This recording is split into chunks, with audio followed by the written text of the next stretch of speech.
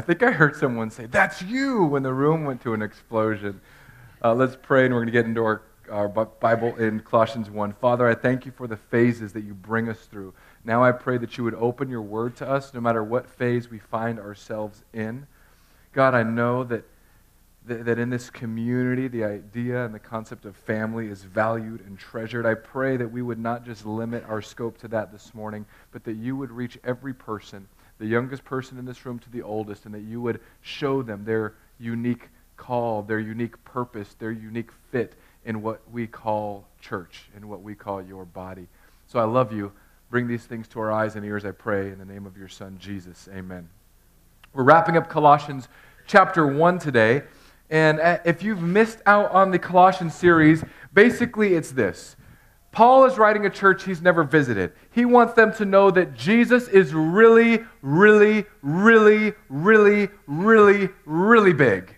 So he goes through the entire first chapter talking about how Jesus is the creator, how Jesus is the sustainer, how Jesus is flesh that is covering deity. He is God-man. He is the man God. That is who Jesus Christ is. And as Paul is going on this list, as Paul is saying, it is only in Jesus that you have salvation. It is only in Jesus that you can find reconciliation with God.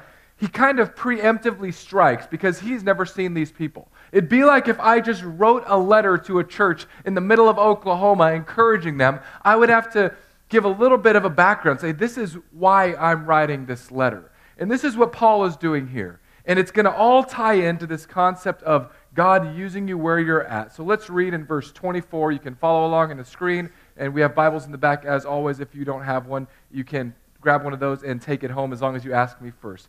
Colossians 1, verse 24. Now, I rejoice in my sufferings for your sake, and in my flesh I am filling up what is lacking in Christ's afflictions, for the sake of his body, that is the church, of which I became a minister, according to the stewardship from God that was given to me for you, to make the word of God fully known, the mystery hidden for ages and generations, but now revealed to his saints. To them God chose to make known how great among the Gentiles are the riches of the glory of this mystery, which is Christ in you, the hope of glory. Him we proclaim, warning everyone, teaching everyone with all wisdom, that we may present everyone mature in Christ.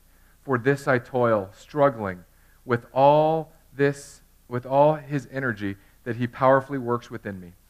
May God bless the reading of his word. This is a big resume. Paul says, I'm suffering.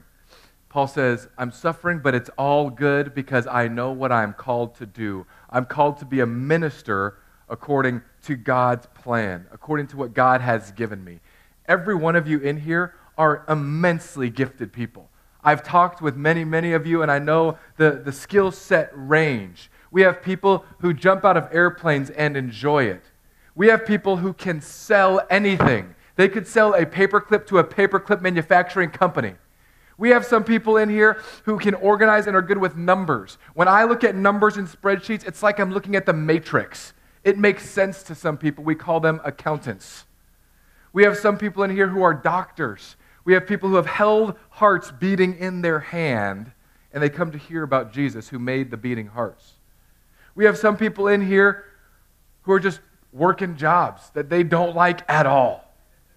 We have people that wake up every morning and they go to a job that they would rather not go to.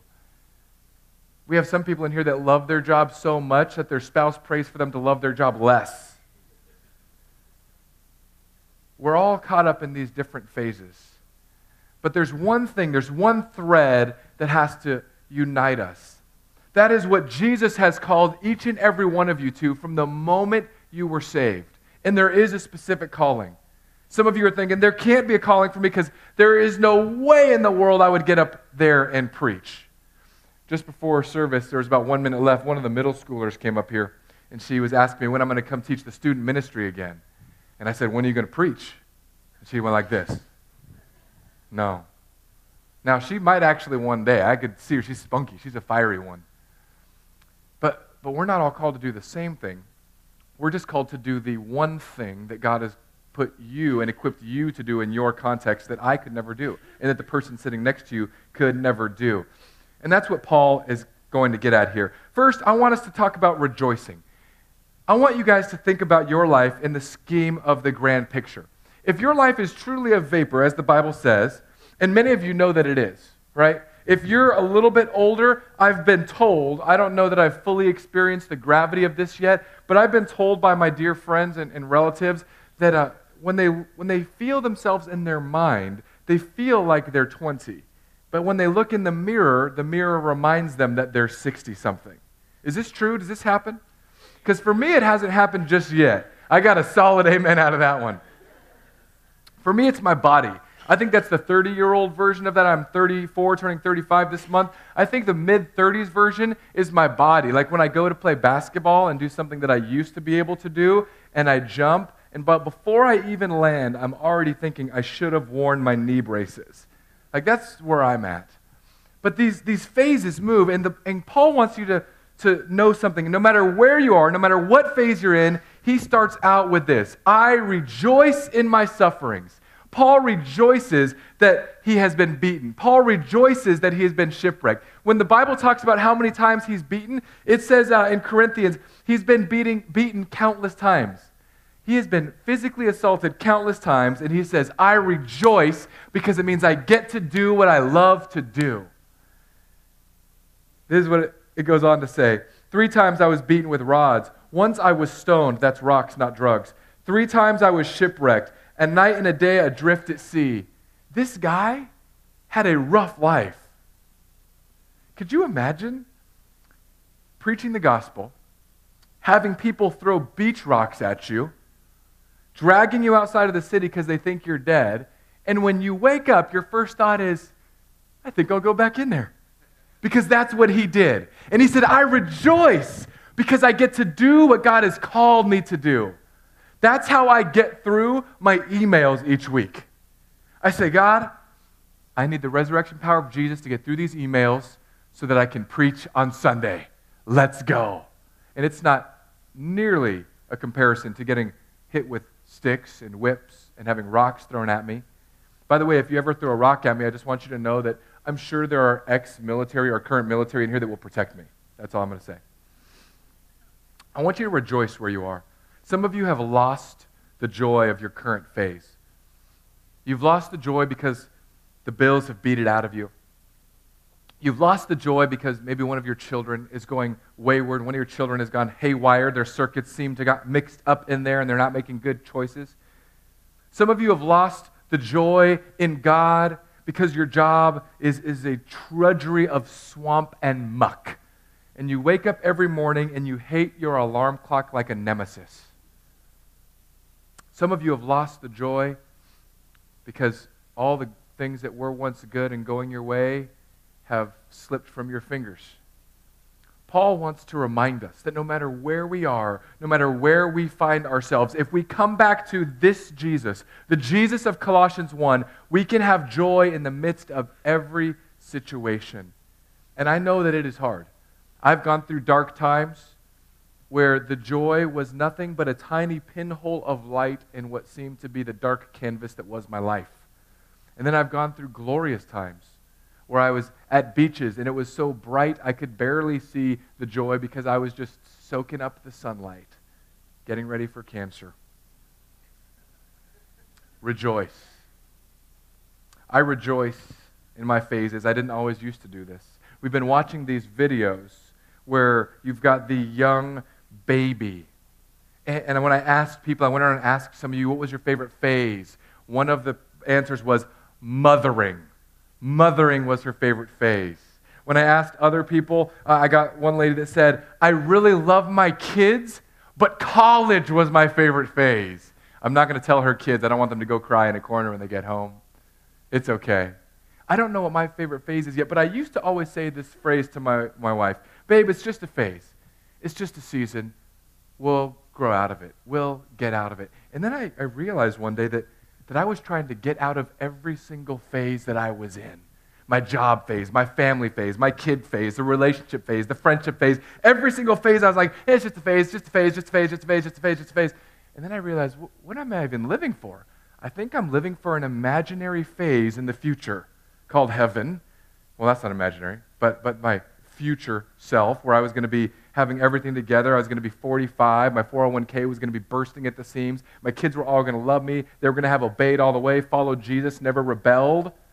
That was like my imaginary phase. That was my goal in my head. And then I realized, all of a sudden, I'm not living for today's phase. I'm not enjoying today. I'm not enjoying this moment. So I started getting rid of that phrase, and now I say it's just a phase. I don't want to miss it. And that's what Paul wants us to get at. Every moment of your life is a moment to be captured or lost. As we go around these days, this is what I saw. I went to Disney World this last week. For those of you who know, I'm not a huge Disney World fan, but I found a way to be happier at Disney World. What I did was I talked in an Australian accent all day. And I even got mad at somebody in an Australian accent. My wife was not impressed with my accent, although I thought it sounded sexier if I were a girl listening to me, but she said no.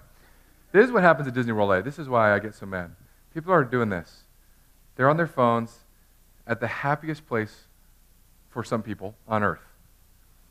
And they're just sitting there.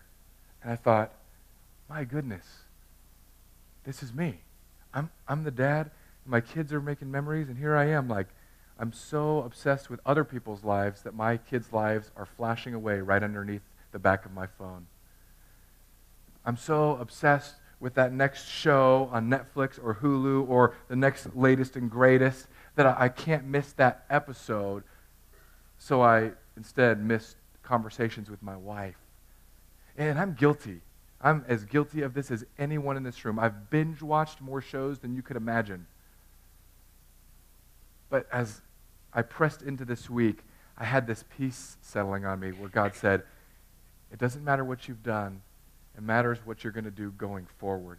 I want to make my life one of rejoicing in the moment, rejoicing no matter what's going on, so that I know and that I can have the security and peace and hope of Jesus in me. Rejoice whether you're safe, healthy, wealthy, secure. Rejoice whether you're struggling, suffering, broken. Rejoice, because we have a hope that transcends our circumstances. Man, in Philippians 3:8, Paul says, the same author who wrote this book, indeed, I count everything as lost because of the surpassing worth of knowing Jesus, my Lord. He counted everything as loss.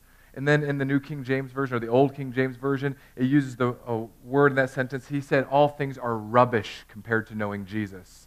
And rubbish, in case you don't know, that was probably a Greek bad word that the nervous Bible scholars translated into rubbish. The King James guys, they didn't care. They translated it dung, D-U-N-G.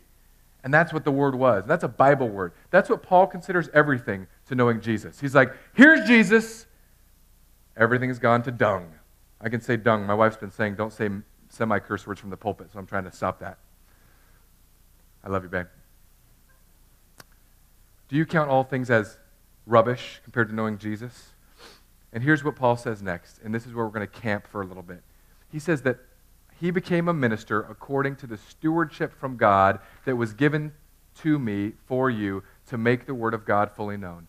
Everyone in here, if you know Jesus, if you don't know Jesus yet, just listen in. This is a family conversation. This is the family conversation where we're sitting around the table and we're doling out the chores. But if you're not part of the family, just laugh at the guy that gets the hardest chore, okay?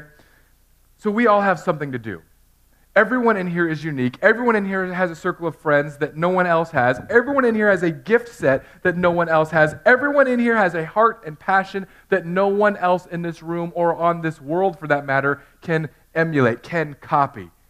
And God has a specific reason for you to live in this family.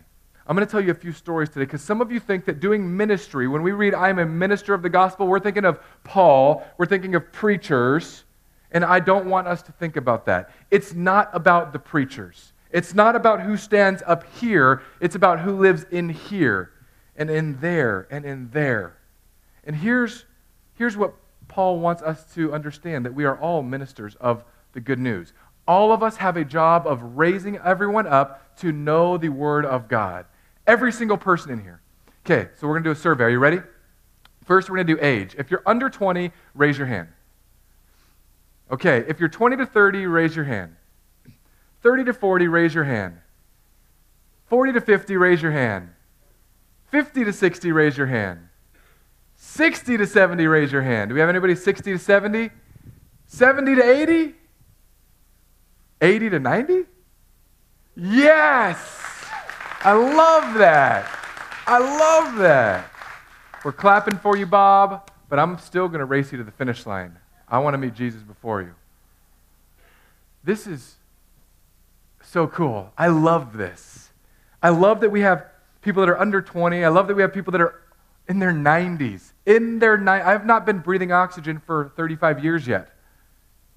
And God has a unique plan and purpose for every single one of you.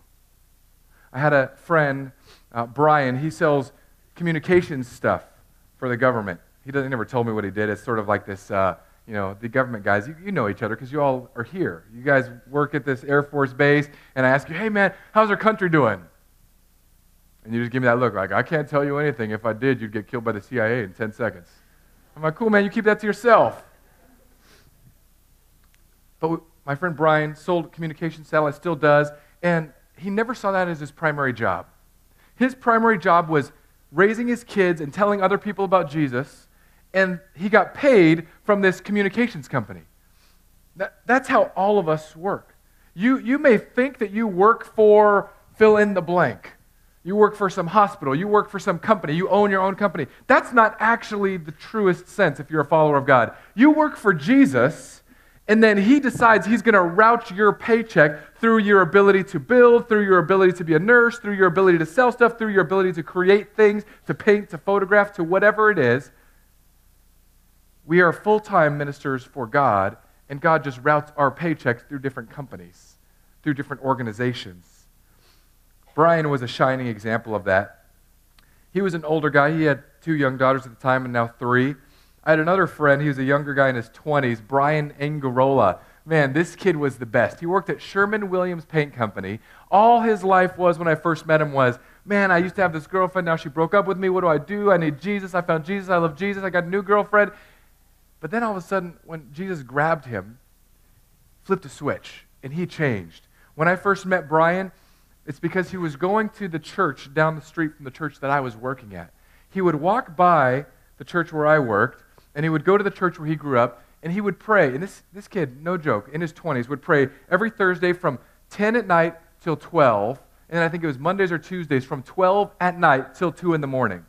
He would go to his church, get on his knees, say his prayers, and be laying them down. And one day he said, God, there's got to be more than this.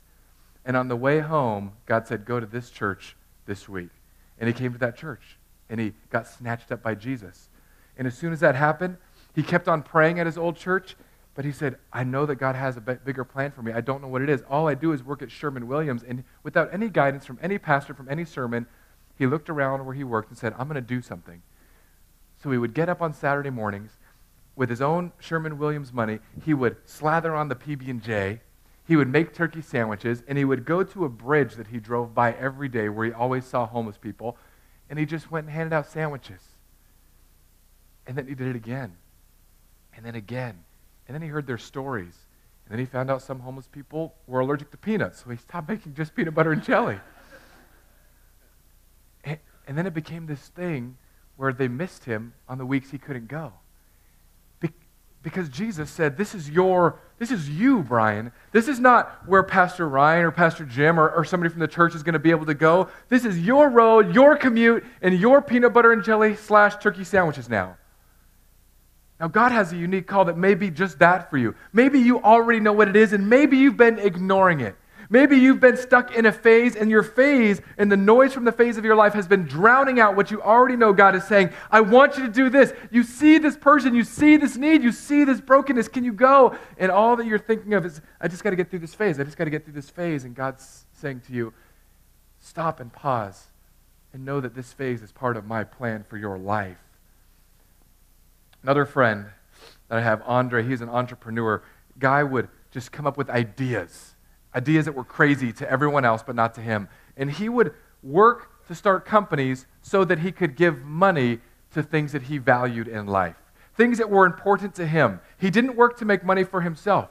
He worked and created these things, raised millions of dollars so that he could say, I want a food shelter here. I want a church building here. I want to stop these battered women and children shelter from closing down here. And he would just be giving out his money. God gave him the gift of being an entrepreneur, but he knew he didn't want to be rich. He didn't want to drive the Mercedes. He didn't want the Beamer. He wanted to say, I'm going to push back the darkness in all of these areas of life. Man, what is your story? Because the guy that plays guitar up here, he's a full-time army guy. I don't pay him anything. He loves to sing to Jesus. If I paid him something, he'd put it back in the baskets. He's full-time in the army. The people that are singing, the people that are running the children's ministry, Jesse, the giant guy that looks like, I don't know how you describe Jesse, like a blonde version of good-looking Shrek. That's how I describe Jesse. Just this huge, good-looking man, strong, you know. He teaches Taekwondo to little kids. I mean, talk about terrified. First off, these little kids are like the size of his calf. And he's nice back here. If you've only seen him here, he's nice. If you see him on Taekwondo, him and his wife Dawn, they're something else. They're like angry ninja senseis, and I don't know, I don't deal with that. I hear them talk to kids sometimes, and I'm like, y'all kids better run. They sound scared. Man, and he runs our children's ministry. He's sending out emails. He's recruiting teachers. He's trying to get people involved. Edwin, the guy that runs our Glow, our student ministries, you know, right now he's back there teaching children's ministry. I love it. I love that Edwin, who teaches our students, is like, yeah, these students are going to be mine in like a year, so I'm going to go back there and teach them, get to know them, build relationships. He sells healthcare stuff. He sells insurance to people. But they've all found their niche. And I want you to find yours. I'll share one last story. I think this is funny. It just came to mind. We had somebody come to the chapel about a month and a half ago. They stroll in. They had walked by the sign, said, I need to go, they're coming in. After the service, they said, how can I help? And I said, well, we got a million needs. We need children's teachers. We need tech people. If you like to sing, you can sing. If you play an instrument, well, you can play an instrument. If you don't play it well, don't ask. There's some pretty intense people up here. If you want to do a Bible study, let's do a Bible study. This guy said, I'll do whatever. And somebody that's been attending here for about a month and a half, they're the ones that they're getting the sermons. They're uploaded now every Sunday, Monday morning. They're on YouTube. They're on our website. And I'm like, dude, you just got here. I've been trying to get people to do something for a year. You just got here, and you're like jumping in. I love that. I love it. And some of you have these gifts that you already know. As I'm saying this, you're like, okay, I know my gift. I know what I'm supposed to do, but should I do it here? How do I not do it here? Here's what I'm going to say. You don't have to do something in this building on this campus, but you've got to do something because we're all ministers to make the Word of God fully known. So first, you got to get in this book and know this book. You got to put your face in here, not just kind of walk by it in the morning and touch it and read it like a little verse a day. You've got to plant your face in this book. And if you don't know where to start in Colossians and say, okay, we're going to be in Colossians till May. I'm going to read it, and I'm going to try to guess everything Pastor Ryan's going to say so that when I go on Sunday, I'm already going to know it. And then you see if you can figure that out. Good luck getting into my brain.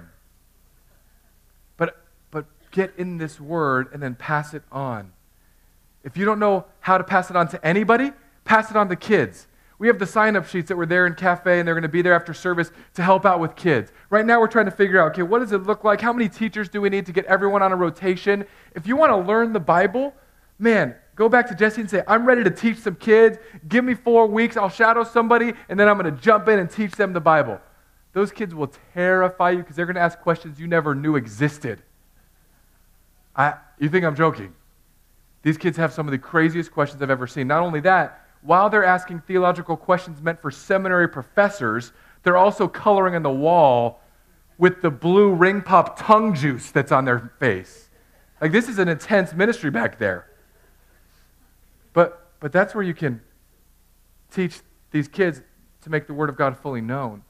If you've never opened up the Bible in your marriage, just try it. I know it's not for everybody, but just try it. Just open it up and let dust settle on a page other than the cover. And say, hey, I read this today. What do you think about that?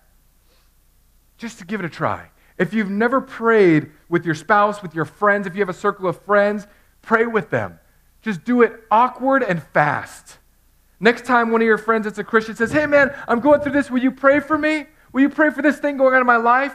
Just say yes and reach your hand and put it right on their head. I don't care if you're in the middle of Panera and you start praying like you mean it.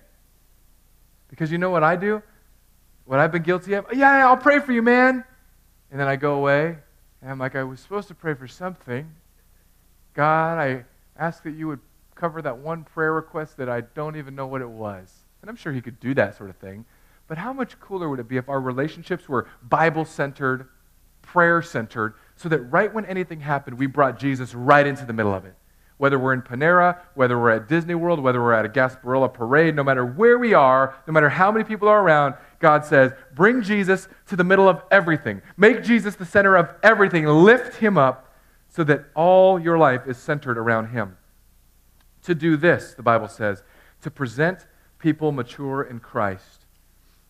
Toil to raise people up. Now, I do have a beef with this word mature and immature in Christianity. If you've been around the church for any amount of time, you know that we have what are called mature Christians.